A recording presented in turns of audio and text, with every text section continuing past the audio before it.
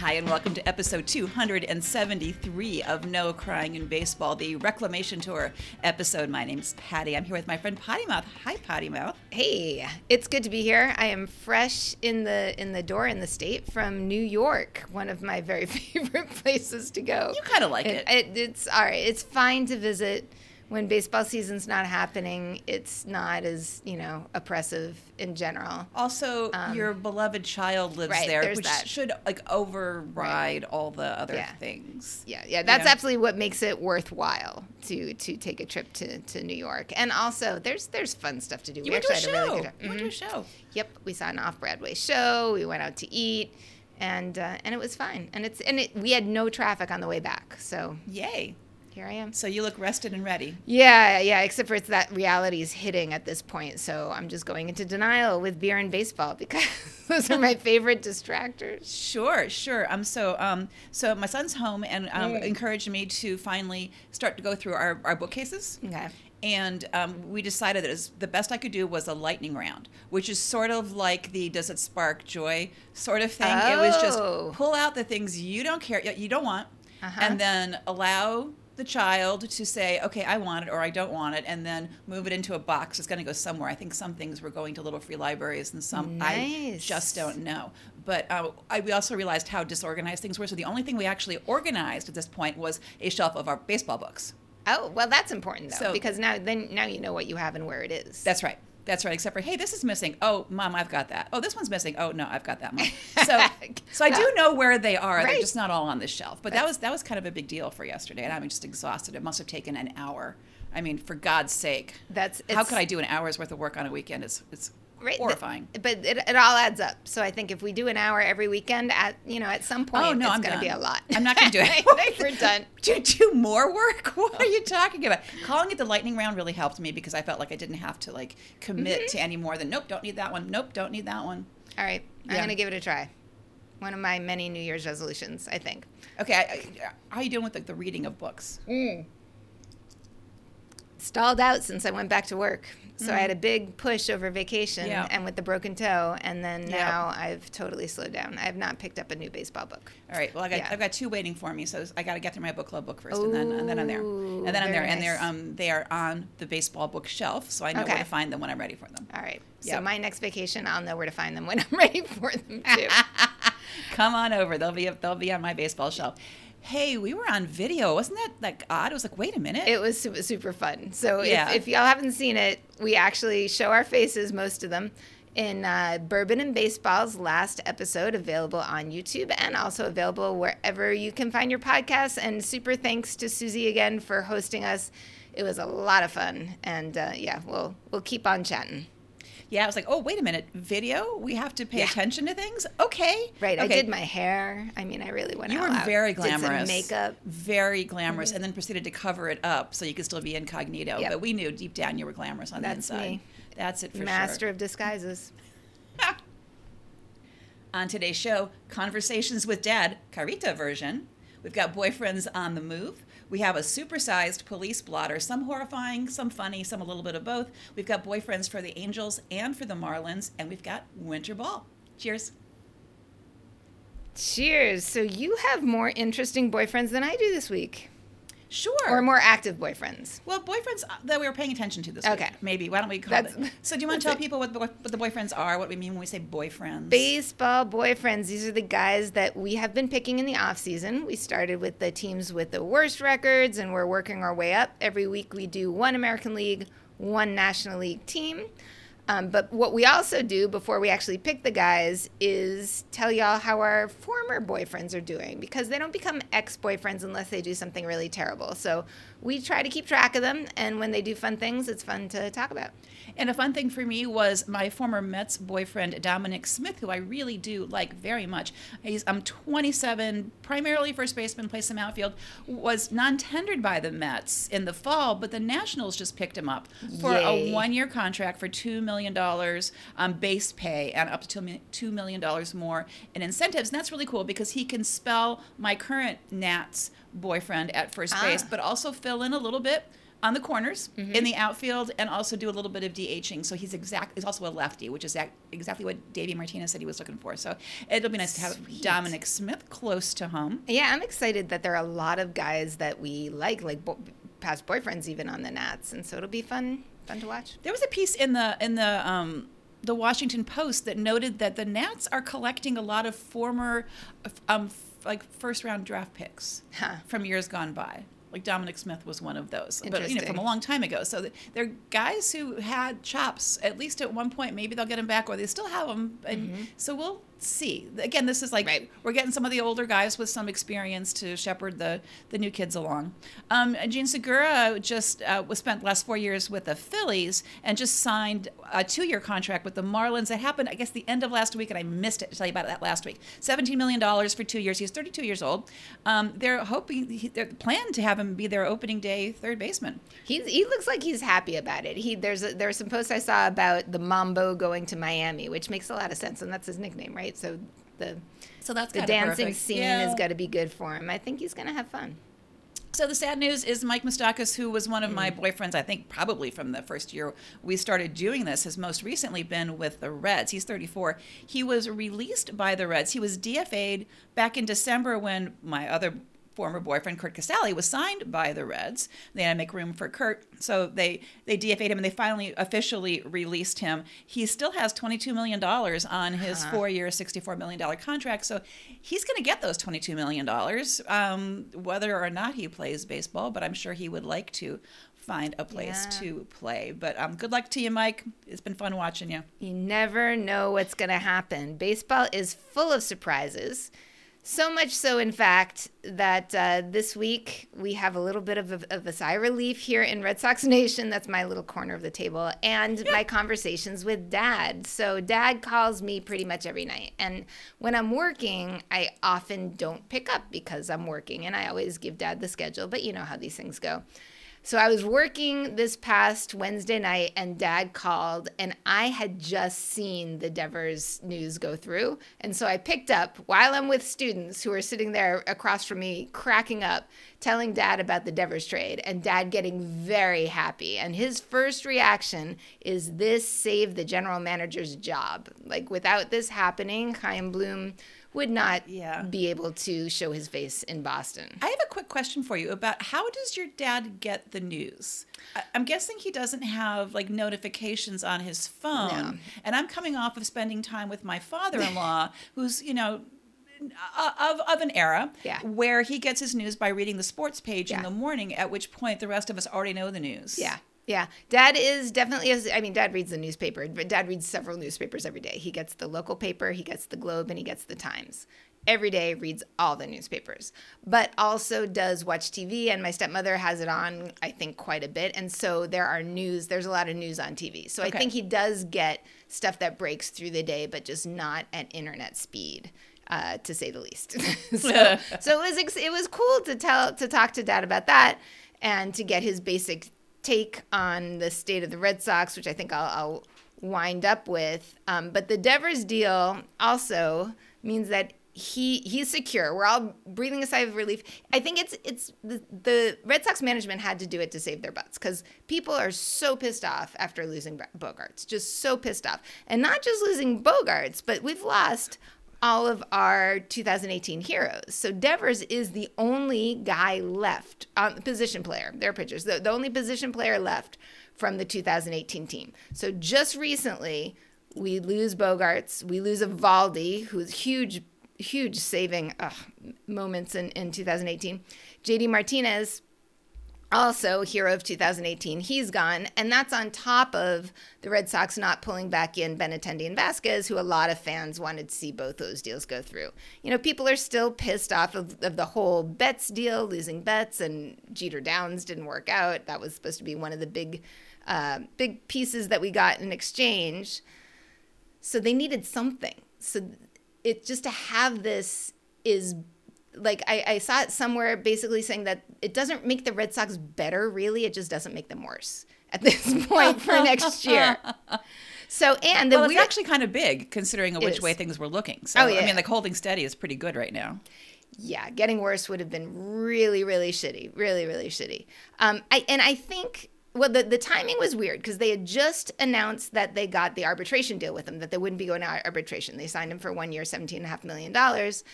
And after that, that was sort of when I was like, all right, well, this is fine. It could have been worse, but if this is hanging over our heads through the season, it's going to be such a huge distraction.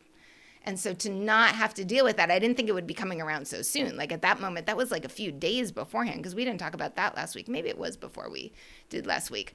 So it kind of, analytically, it makes sense what the Red Sox did. So if you're going to put that much money into a player, they couldn't have swung, or maybe they just wouldn't be willing to swing 2 huge deals like that at the same time with Bogaerts and Devers. Devers is younger. 4 years younger, so that makes a whole lot more sense with the big, multi-year deal on the other end. And then also, I mean, Devers is a pretty big lock on third base, but the shortstop, when they got Trevor Story, like I've said all along, everybody's like, what are you going to do without Bogaerts? Well, Story was brought in as a shortstop.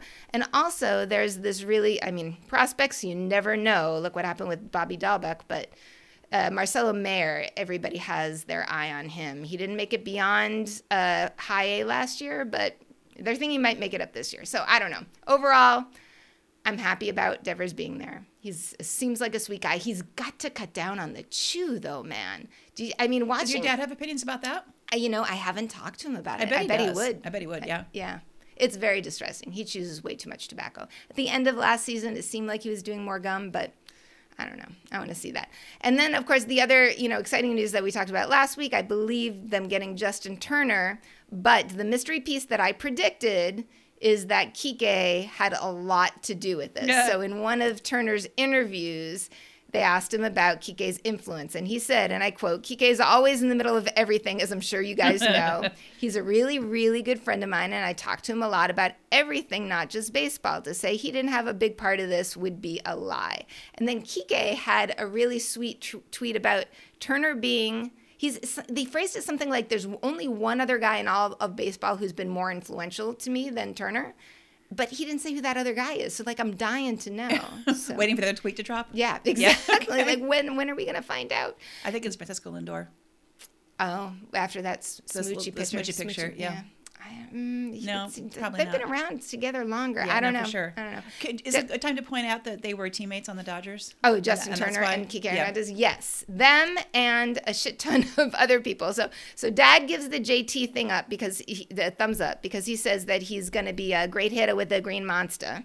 Great hitter. Because, and Turner actually said that too. He said, if so many times the thing dies on the warning track, that's not going to happen in Fenway. It's going to bounce off the wall, and he's going to get a double. So that'll be fun. But the Red Sox have kind of turned into, like you were just saying, Dodgers East. So not only is there Kike Hernandez and Justin Turner, but also Kenley Jansen, Alex Verdugo, and Connor Wong, who were the other two parts of that trade when Betts went over. And that's just a lot of California dudes for fucking freezing Boston weather. I don't know how they're going to do in April. I think it might take them a little bit to warm up. So Dad is not happy, though. He's still very, very concerned about the Red Sox. He says they need more pitching, first base and outfield. And so who we both agreed that could solve at least the first place and outfield problem be Trey Mancini would be a great pick who's still available. Oh. So that would make Dad very, very, he got very excited when we talked about that prospect. And is Trey such a good guy he might balance out the horror that is Alex Verdugo? Absolutely. Right. We need a lot of, there's so much, too much horror there. All right. Well, sorry about that. Horror. I have a pitcher who's going to be available. Oh shit. If they were to do this, so I was talking to Mr. Potty Mouth, and y'all probably know what we're talking about already, but if they were to do this, I was like, we would have to take down every Red Sox thing in the house. Like, what would I do? I would have to, put wardrobe aside. So we're heading into the police blotter. If you haven't guessed yet, we're talking about Trevor Bauer suddenly becoming available to other teams. And in my house, we said things like we may have to burn down Camden Yards if something happens. So I think there are two kinds of people in the world: the ones who address these things through wardrobe issues, and the ones who consider vandalism and arson as possibilities. Now I know.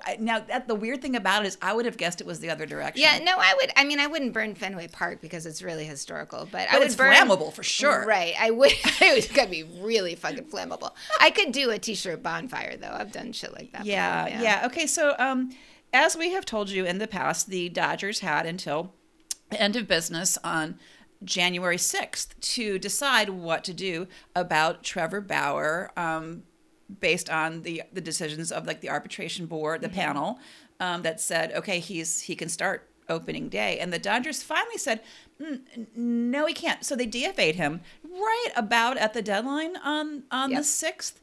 More about what may have led to it taking so long in a minute. But I found a couple interesting. Well, first, the statement they said, we absolutely believe in this process and the investigations and how important this is and how serious this is. They're taking it very seriously. Good. And they say, now that this process has been completed and after careful consideration, we have decided that he will no longer be part of our organization. So that was a really long statement to say we're designating for assignment Trevor Bauer. The Dodgers are going to owe him the $22.5 million still on his contract. Oh, wow. So when you DFA a player, you have 7 days to trade them or place them on waivers. If they go on waivers, the other 29 teams have the option to pick up that player at their current salary. If no one does that, that's called clearing waivers. And if somebody clears waivers, they become a free agent. So no one's going to do that through waivers because if you pick somebody up during waivers, you pay them their whole salary. Yeah, so they're all waiting. So they're waiting. Hopefully they're not waiting. They're not doing anything. But if they're waiting, if he does clear it, Friday the 13th would be the day that he becomes a free agent. That is horrific. I find joy in. But then any team could actually claim him for the league minimum, which is $720,000, which actually isn't going to affect Trevor Bauer because he's going to get paid his $22.5 million. That just offsets what the Dodgers are going to owe him a little bit. So here's an interesting thing that made total sense to me that I wasn't aware of until I read it, which was teams, including the Dodgers, don't actually have access to the materials that were part of the investigation unless they were made public. So as teams evaluate whether or not to try to pick up Bauer for their teams, they only have the same information that you and I have, which is what we've read everywhere and what we've heard everywhere, which is, to us, plenty. No, totally. But even the Dodgers didn't even have it. They couldn't even read the actual content of the decision written by the arbitration panel. Wow. They just knew what the final decision was, what the effective decision was. So that's pretty interesting. So the Dodgers actually met, some of the Dodgers, this was kind of like on the down low because no one wanted to admit to actually having to sit down in a room with this guy, actually met with Bauer, executives for the Dodgers in Arizona. And because it was private, total he said, she said, Bauer's like, well, I was under the impression they told me they wanted me back and they were looking forward to me pitching for them. And then Dodgers like, that's not what we said. So there's a couple of hypotheses about what might have actually happened. Like maybe the Dodgers said, if you do these 18 things, we would consider it, and he didn't want to do them. Or it could be just crap. He's just making up whatever he wants to say. There are rumors that some of these executives said, well, he expressed zero remorse, as we would expect based on his public, comments about Instagram. All of these things. So the question is, okay, like you or I would have said the day that the arbitration decision came out, it's like, okay, he's gone. Yeah. We wouldn't have had to think about it. Right. Why did they have to wait? So a couple things. Okay. These are kind of interesting to me. One was, okay, we're not going to convene until after the holidays. I mean, it happened December 22nd, right? Right. If we have to get together to do it officially, we have to get together. Well, wait till after the holidays. Okay, fine. But one hypothesis I saw was if they DFA him, then somebody who's in direct competition with them, say the Padres, like somebody who's like direct could pick up this ace pitcher and be competition. So like they would lose out on the playing field. They were worried about that concept. So it could be. That was one of the things that got floated around. I mean, they made the right decision. Yeah. Based on how I feel about things. Of course, that's the right decision. Right. But that is something that they probably had to discuss. Like, are we willing to give up a possible World Series ring because we have, a moral center, which I would say, of course you would. Right. But others were like, okay, there's too much money involved in, we're not going to do that. So that's one of the other things. So then there were all these articles about what's going to happen. And of course, I believe, can I speak for us when I say what's going to happen is like Japan or Korea or, yeah. It's better. If it doesn't, better. There's going to be so many pissed off people in wherever So it a couple of articles I read, they kind of did these surveys, anonymous surveys with other teams who all said, yeah, no, not going to happen because of all of these things, including Clubhouse. Right. Not going to work in the Clubhouse. Right. No, we this is below our standards. We have standards to uphold. They actually held up the Nationals because of how they dealt with Starlin Castro immediately as this is what you do. You say zero tolerance, but you either have zero tolerance or you don't. But a couple of people threw out potential homes in MLB, and one of them was the Astros because they have a precedent with Roberto Osuna. So Mr. Pottymouth said that to me, and I was kind of like, I feel like the Astros have just dug themselves out of the hole that they were in. Like they just won a World Series without cheating.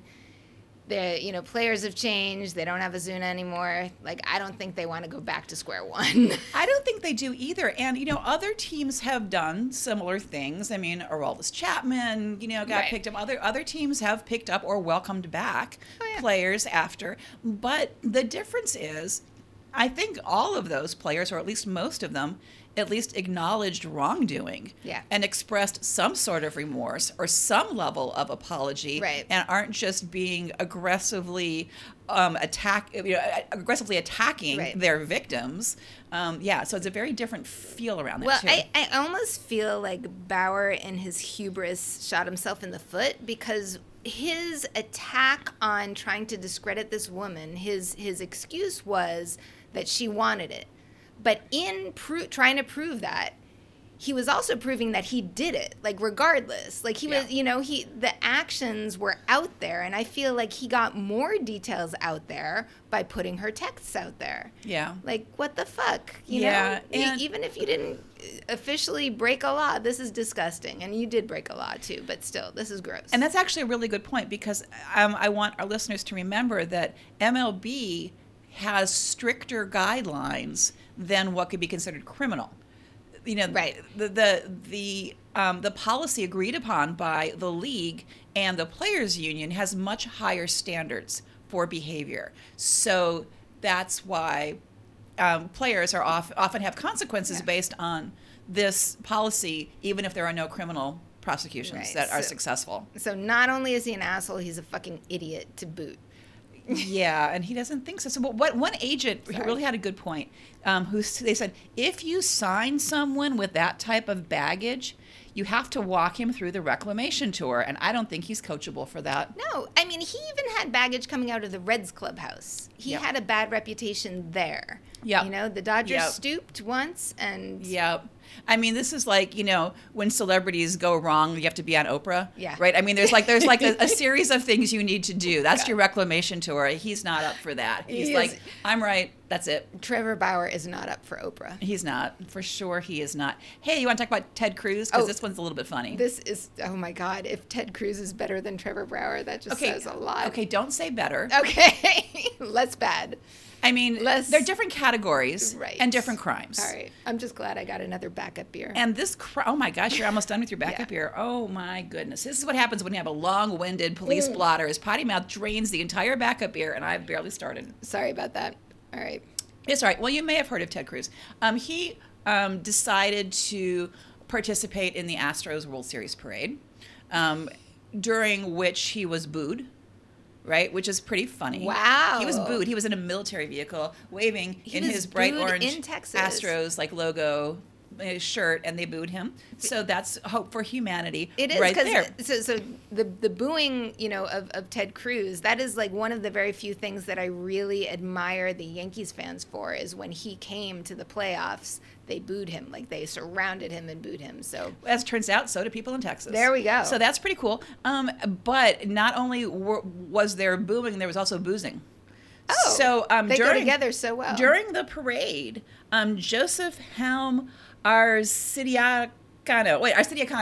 I did it. I think I get that Wow. right. Does that sound right? Arsenio Cano? Sure. I'm going to, if I say it really fast, I get all the letters in. Through 2 full unopened cans of White Claw at Ted Cruz. Alcohol abuse. Alcohol abuse, for sure. So he threw them from like the barricade and ran away. Was caught immediately. When he was caught, he said, I know, I'm an idiot. I'm sorry.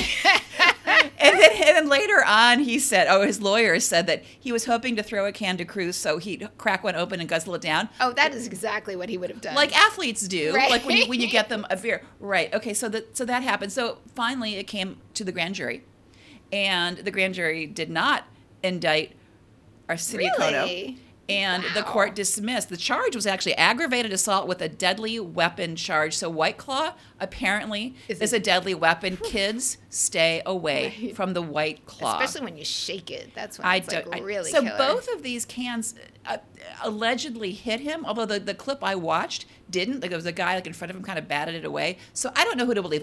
He needed no medical attention, right? So it didn't hit him anywhere serious. They said they hit him in the chest and like, I don't know, but I didn't see that happen. But Okay. anyway, the always classy Ted Cruz said, "I'm also thankful the clown who threw his White Claw had a noodle for an arm." Yeah, and like he could catch it. Like Right? So Right. So just my 2 takeaways are that Cruz was booed. Yeah. And also it was not beer.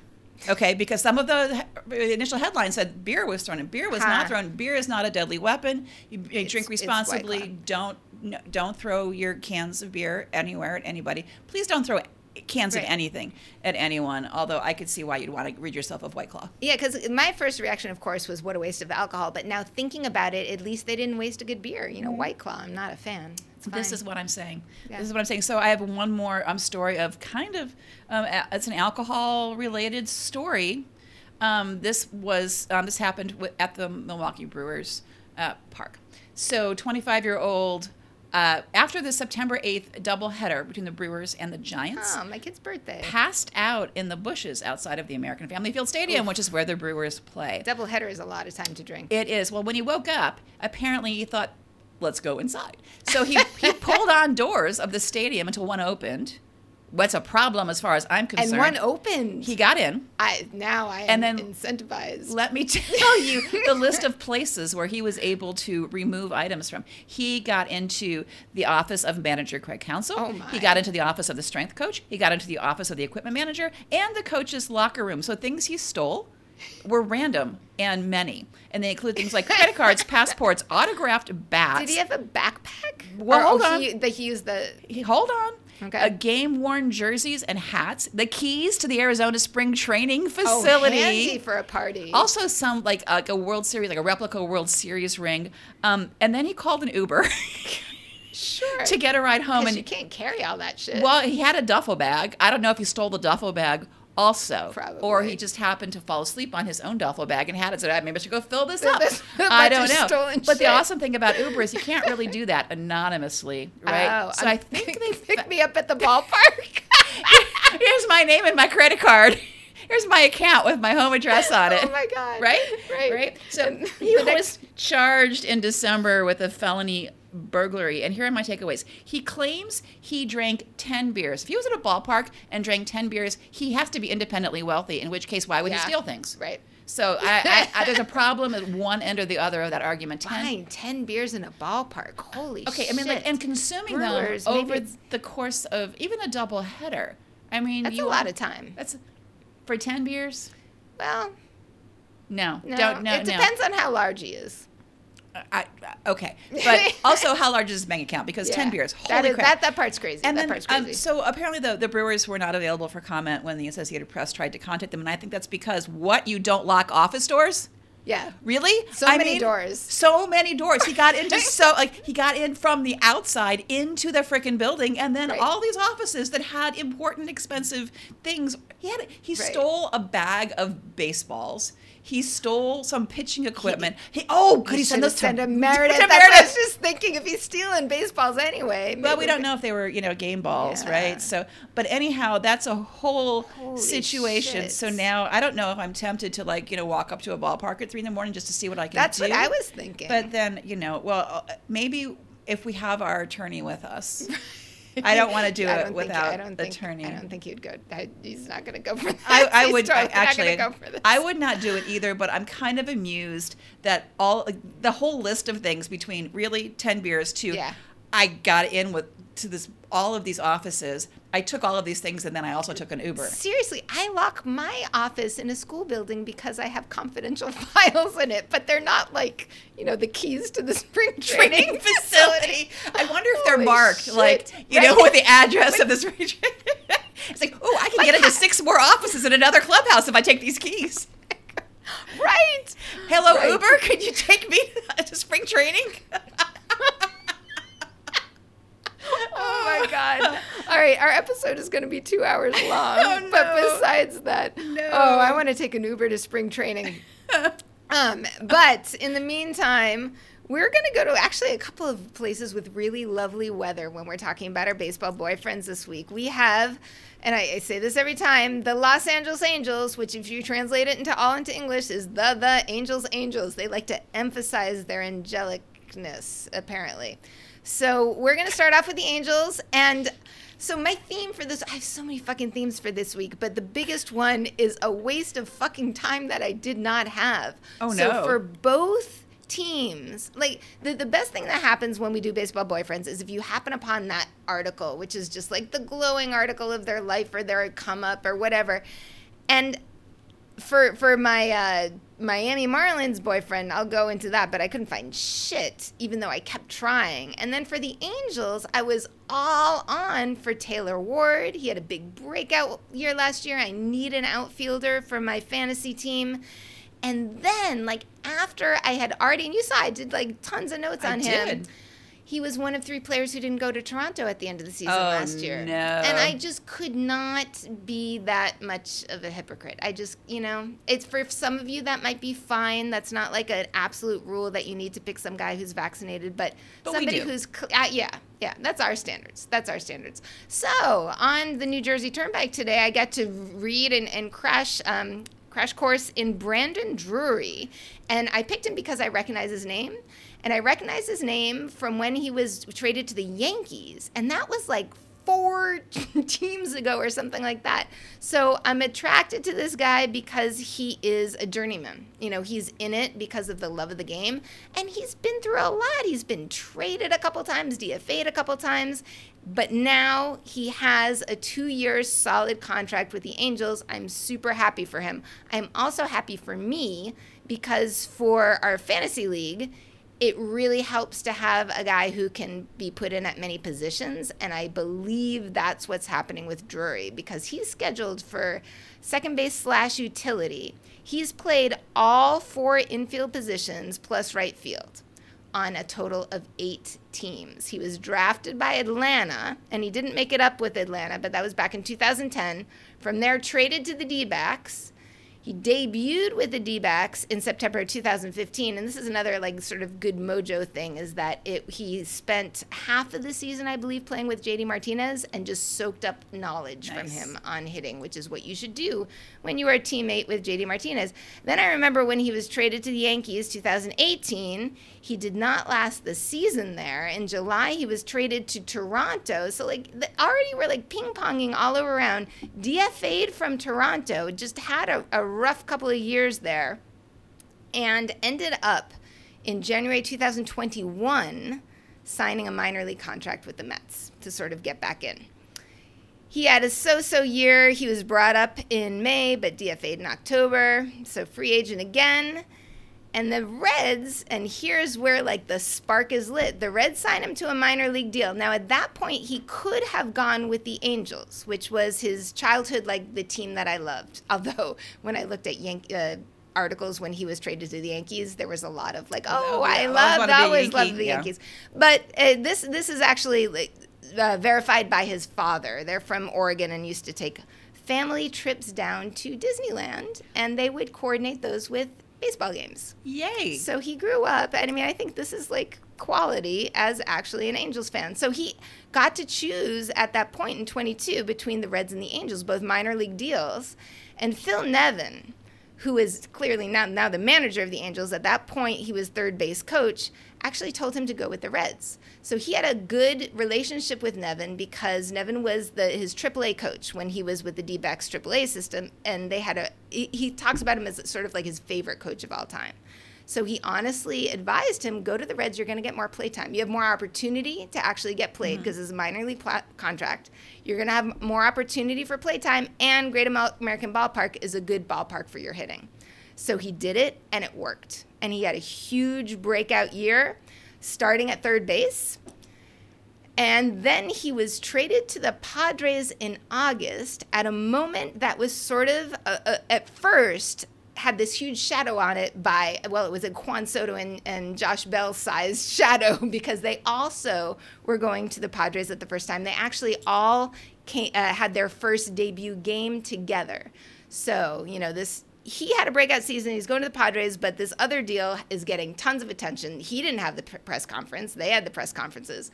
That game, what happens? Well, Josh Bell and Juan Soto both walked twice, and Soto managed a single. But Brandon Drury got a grand slam on his first pitch. Oh, wow. So it was like this welcome to Slam Diego situation. He's batting sixth, first inning, bases loaded. I think Cronenworth actually got walked or hit by pitch right before him, and grand slam.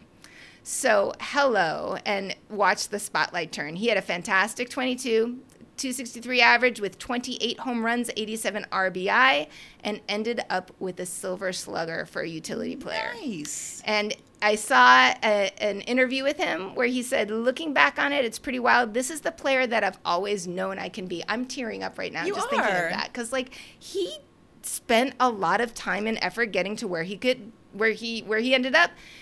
And he was free after that season, so he got this 2-year deal with the Angels right now. So now Nevin says, now is the time to come play with the Angels because I'm the manager. You had a great season last year. 2 years, $17 million. I think it's $17 million. I didn't write it down, but it's more money than he's had before. And he's locked in. I also appreciate that he's trying to use his Spanish. I mean, he took high school Spanish, but he talks about how the Latino players appreciate it when he talks to them in Spanish, and so he uses it. And this is sort of a little bit of a theme for me today.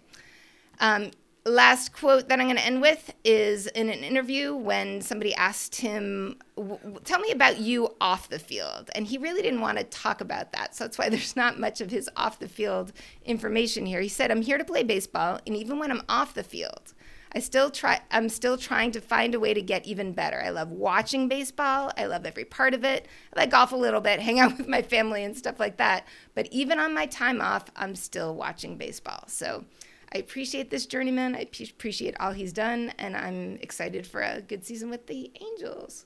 Excellent. That sounds great. And I got to say, at one point I was looking at Brandon Drury as a possibility because I had looked at your notes, and you had Taylor Ward there. But then I found Mickey Moniak, and I'm just going to say that my theme is look at me, I can be center field. Do we have to sing? You don't have to. You never have to sing. We're never going to force you, but we're going to encourage you. Yeah. So Mickey, center fielder, 24. He would be somebody that you might be interested in because his grandfather, Bill Moniak, was signed by the Boston Red Sox in 1958 for $25,000. He never made it to the majors, but he played in the organization for 6 years and learned a little bit about hitting from Ted Williams. A lot of people study that. Yeah. And then his dad, Matt, played at San Diego State University. He grew up in Encinitas, California, which is just a little bit north of San Diego. So he grew up rooting for the Padres. And while in Southern California, he played travel ball with a current player that I really liked named Tyler Nevin, who most recently played for the Orioles and just got traded to the Tigers, whose dad is, you just mentioned him, Phil Nevins. Wow. So manager of the Angels knew Mickey as a child. Wow, this is all basically, and also I'm getting a lot of respect for Phil Nevins based on the conversations that we've been having because Mickey struggled with, he came over from the Phillies, which is one of the things that attracted me because you know how big I was into the past season Phillies team. And, Phil Nevins is like, I can help you. Wow. I see what's happening, and That's amazing. I can help you with this. Like really very personalized. You're going to be important for this team, and here's how we can help you be who you need to be, right? And all that. I'm going to make Potty Mouth cry again. Yeah. So okay, he was in high school. He was Baseball America's High School Player of the Year, which is not too shabby because boy, are there a boatload of high school players out there in the world. He batted almost 500 his senior year in high school. Wow. He came into UCLA, but the Phillies that year, when out of high school, drafted him as the #1 pick in 2016. So he said, okay, for the Phillies, for $6.1 million as the #1 draft pick, I'm going to go ahead and not go to UCLA. So he had all these chops, all of these like amazing high school chops. And he said, growing up, my parents instilled in me that the worst thing you can be is cocky. If you're that good, you don't need to talk about yourself. Amen. So, yeah. So his debut was in September 16th in 2020 as a 9th inning pitch runner for my former boyfriend, Alec Bohm. Wow. Pitch runner for Bohm. Interesting. Yes. He started his 2022 spring training with a bang. He had 6 home runs and a 1.351 OPS in spring training, which is amazing. And then while in spring training, got hit by a pitch on his hand while batting. Oh. And he was out for 7 weeks. That's bad. Put a pin in that. That's a theme. Getting hands broken is a theme. So that in 2022, this past season, at the trade deadline on August 2nd, he woke up at AAA Lehigh Valley, right? The Phillies AAA team, the Iron Pigs, I think. Mm-hmm. He was told, okay, you're going back up, so go to Atlanta, meet the Phillies there. And then he went to Atlanta, and then he suited up, and he's like in batting practice, and he's like shagging balls in the outfield, and said, "Oh, come here! It's almost 6. The trade deadline is hitting at 6, and you've just been traded to the Angels for Noah Syndergaard." So 3 teams, Noah Syndergaard. three teams in one day. That's crazy. Fun fact Noah Syndergaard. Oh my God. Fun fact for me is when he got to the clubhouse in Angels Land, he was given Brandon Marsh's old locker, Wow. who was old boyfriend of mine and now on the Phillies. Yeah. So on August 6th, days later, he injured a finger on a bunt. So he was out for a couple of weeks. And then on September 28th, he got hit on his hand again and was out for the rest of the season. He's got hot hands. So I'm thinking that maybe he's done that enough now. Yeah. And that's out of his system, so he'll be okay. So as you may remember, the Angels did not progress into the postseason, whereas the Phillies did. So again, his home is Encinitas. It's near San Diego. He's a big Padres fan. That's his home, his home field growing up, right? Petco Park. The Phillies are coming for the NLCS for games 1 and 2, and his buddy Alec Bohm says, "We got your tickets. Come see us play." So we went to see cute. games 1 and 2. Got on the field after the Phillies game 1 win to hang out with the guys. They all went out to dinner together because they're all their pals. And these are all like the young guys that we've talked about, like the daycare kids in the Phil's locker room. So that was really very sweet. So he's got a couple of, the younger guys we've talked about, a lot of them, their philanthropy is often with the baseball teams foundation. Yeah. Where you show up with whatever the team is doing. One of the things that they just did in December was the Angels Baseball Foundation had a kids holiday party where they worked with local nonprofits to bring kids to the field, to the ballpark, which they had a sledding hill in Los Angeles, so it was very little snow, but they did pack it in pretty well, and had little sleds. And they had like baseball stations and basketball stations and crafts, and they had like pictures with Santa and the whole thing. And all the kids got pajamas and a toy, so something you need and something you want. But he was part of that, and they had him mic'd up for that. So there's a pretty sweet YouTube video of him like interacting with kids while they're doing like the pitching stuff and all that. So that's kind of sweet. He also from a little bit farther back, like more likely like the Iron Pigs time of his career, he worked with a couple of kids from the I'm Able Foundation, which helps athletes who need adaptive equipment in order to play sports. And he had one post on Instagram about batting practice, which was a kid probably upper elementary school batting and then switching back into both arm crutches, but like the permanent kind, like the more regular, in order to get to first base.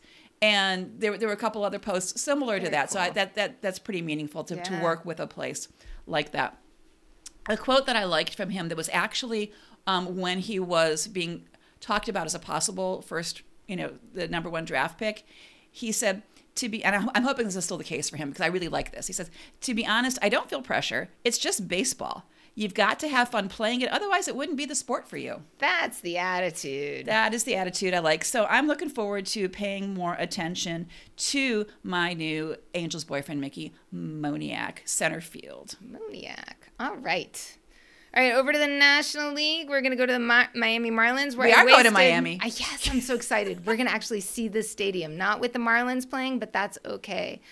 So for the Marlins, I had a hard time because we had a lot of former boyfriends We there. sure especially did. with Gene Segura going down. I was like, fuck this. Like, just look at this lineup. And I was bent on choosing Brian De La Cruz, who's a Dominican outfielder. And I looked so hard. I could find nothing on him. The man has no social media. He was a rookie last year. He had a really good season, but there wasn't any like fun story anywhere. And I saw some interviews with him in Spanish and Lidom. He was with a team that I don't like so much. So it took me a while to let him go. I was really bent on Brian De La Cruz, but I had nothing to say about him. So I'm going with Nick Fortes, who's a backup catcher to and he is your former boyfriend, Jacob Stallings, right? I believe so. So this is like your 17th catcher on your team? It's close. I think it's third. But there was really very few other options that I could see that were viable. And the first thing that I saw about Nick Fortes, I was like, he's a really sweet guy. Both these guys are actually way too good for me. They're both like very normal looking. Short. They're very like clean cut. They're not there in the Q hard, but they're very nice guys. They just seem like super nice guys. So Nick Fortes, like what you were saying, like when rookies, and he was a rookie in 21, but I think also probably counted for 22. The first things that they're going to do are involved with the team. And so he was involved with the Marlins fantasy camp that they had for children last September 22 with kids with physical and intellectual challenges. And he handed out jerseys there with my former Marlins boyfriend, I think from last year, Avisail Garcia. And the two of them helped sort of coaching kids at the plate. And in the article, there were a couple things that jumped out at me. One was that his quote, beyond everybody else, said that he's been doing this for a while, that he did similar things when he was in the minors.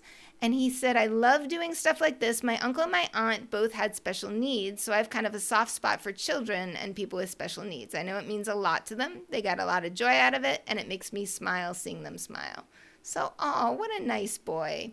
He was 4th round pick by the Marlins in 2018 draft out of University of Mississippi. So when I looked at his sort of official stuff, it looked like it was the typical after junior year.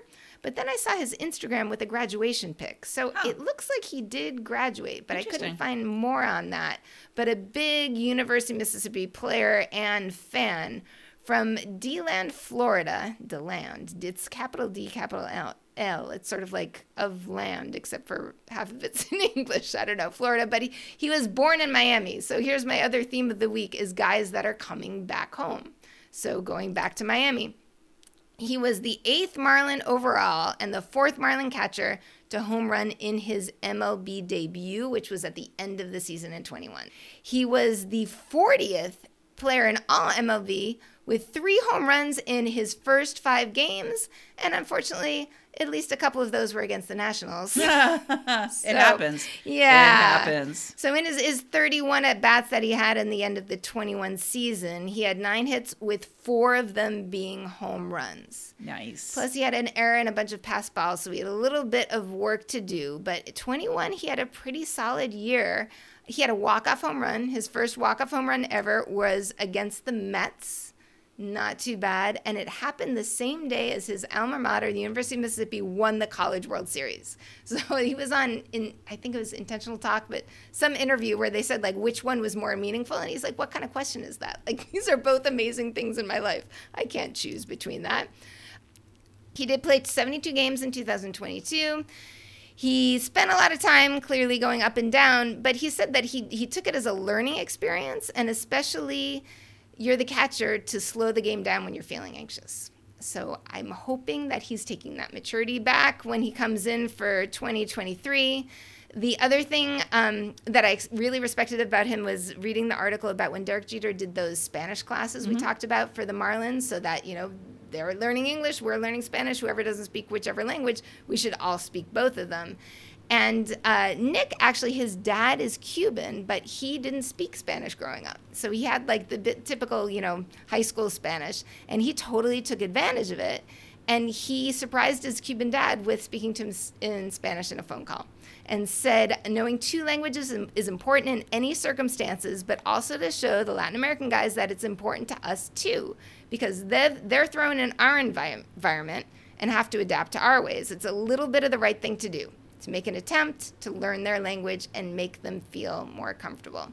Also, a super family guy, Instagram pictures mostly of him with his parents, like saying, I want to hang out with mom and dad, and very proud of his little brother who is starting grad school in Maryland in Johns Hopkins. So I figure we should go visit. Sure, I'm sure he would welcome the 2 strangers saying, hey, your brother is her boyfriend. Yeah. That wouldn't be weird at all. Not at all. No, not one bit. Right, Are you bringing up yet another backup beer? Is it cold enough? I think so. Is it Stacked Vote?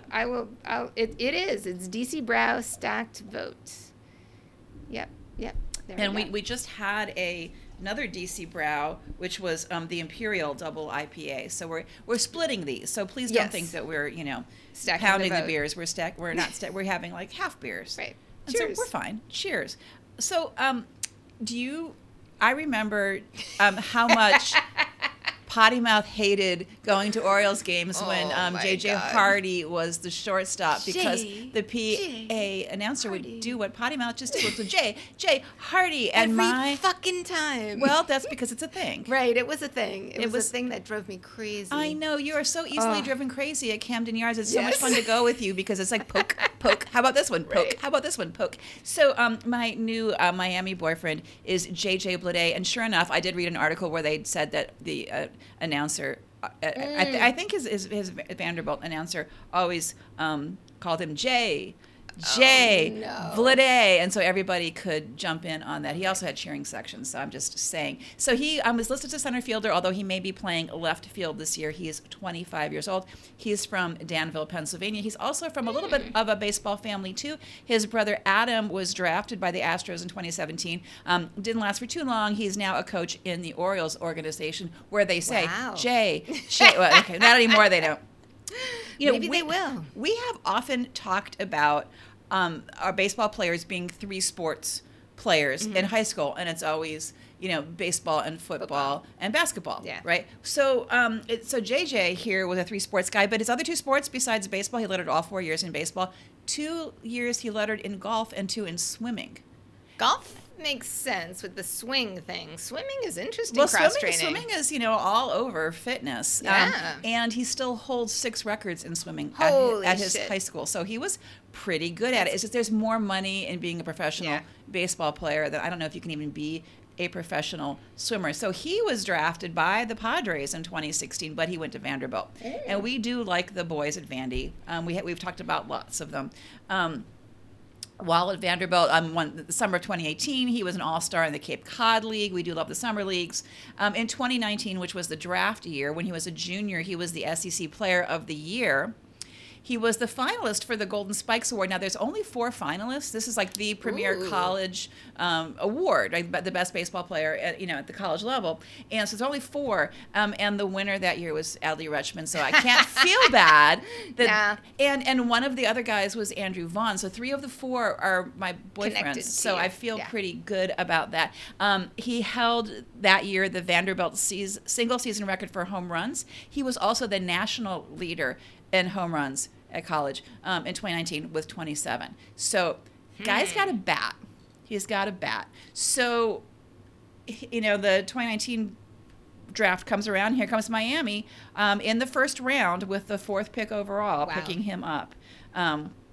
As we've said for most of the people we talk about anymore, there was no 2020 season. Yeah. So that was that. But in 2021, he went to the Arizona Fall League after the regular season, and he was named the MVP of the Wow. Arizona Fall League, which is pretty Yeah, good. especially that year, really. And between that, when he was named the MVP and when spring training started, which is only a couple of months, Yeah. as you know, he decided it was time to bulk up a little bit. He added 20 pounds of muscle between Holy the shit. end of the fall league and spring training. He said that he had a better training program. It was all muscle. It was a weight training program, and less sugar and less alcohol. I was about to say that gives me a chance to bulk up, but I'm not cutting down on the alcohol. but also, I mean, if I'll I cut down the sugar, not the alcohol. yeah, it's weird that less alcohol put on weight because it's usually like that. Well, the whole beer belly that situation muscle is thing. not Beer But belly, anyway, not so muscle. he added Yeah. 20 pounds of muscle. So woohoo! His debut was this past season. July 23rd, he debuted as a pinch hitter versus the Pirates. I think he had a walk. So his first hit was actually the next day versus the Pirates. His first home run was in a few days later on the 27th of July versus the Reds. The day Nice. before, he'd gone 0 for 5. Ooh. The next day, he homered at his second at bat, and he said, "Okay, I went full circle. I feel That's better great. about things now." But his home run, they said, I guess it would have been a home run in any ballpark except for Coors Field. But so that's good. I mean, it means it's a good homer. But it landed in the visitors' bullpen, which was their bullpen. So boy, that retrieval of your first home run ball was a that's- lot easier than it might have been had it gone into the stands. That's awesome. Okay, so the fun fact here is, so while he was at Vanderbilt, they would be on the road for tournaments and for games and stuff. And his coach at Vandy tells a story of walking into the hotel and hearing beautiful classical piano music, thinking, oh, maybe the hotel does this in the afternoons or whatever. And he walks over, and it's JJ Wow. playing classical piano with a bunch of people around him who have sort of wandered up. That's so cool. So he said that he says he plays whenever there's a piano in front of him that doesn't say "Don't play me." Aw, we but- could have used him in Tacoma Park a little while ago. Right? So he started lessons in elementary school, but then in middle school, he switched to guitar, saying, once I heard Eddie Van Halen play guitar, I'm like, oh, I kind of want to do that. Clearly. So that was a thing for a little while. Now he's back to piano, and he suggests that people who have any spare time whatsoever should think about an instrument because it's the right thing All to right. do. Next week, we're talking about the Twins. Possible home for Carlos Correa. Who knows? We're still up in the air about Right. that one. And the Cubs. So Twins and Cubs next week. Yes, absolutely. For the records, nothing has been said yet about Carlos Correa. at Boy, this are the point. rumors flying. When we're recording, maybe y'all know more than we do, in which case, Okay, so my friends, we have told you so many things today. So many things. Again, so next week we're looking for boyfriends for the Twins and the Cubs. If you have ideas for us of people that we have not yet profiled for the Twins and the Cubs, please contact us. You can Yes. find us on social media. yeah, find us at Twitter, NCIB Podcast, Facebook, and Instagram are No Crying in B-Ball. It's getting very hard to pronounce things at this stage of the show. All right, we're good. Are we good? I only have one more line, and I know it. I swear to God. You sure? I You think sure? so. I Okay, think so. I can do it for you if you need me to. Oh my You God. already kind of do. I already kind of do. It's true. Hey, so if you have friends or family you think would like to hear us talk about baseball, please let them know about the podcast. Give us a rating or review if you feel like it, because we sure do appreciate that. You need to get your booster shot because you might want to go to see, I don't know, a World Baseball Classic game in Miami with us, and we'd appreciate it if you were vaccinated. If you want to hang out with us, send your game balls to Meredith. Fight the man is the right thing to do. And until next week, say goodnight, Potty Mouth. Good night, Potty Mouth. Woo!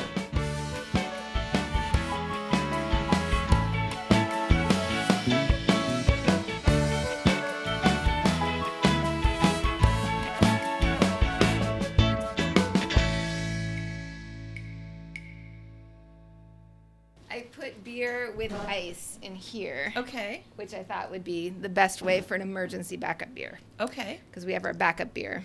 And then we have an emergency backup. Beer. Right. We were going I to really wish I had arranged for a ride home as opposed to driving myself. Sorry.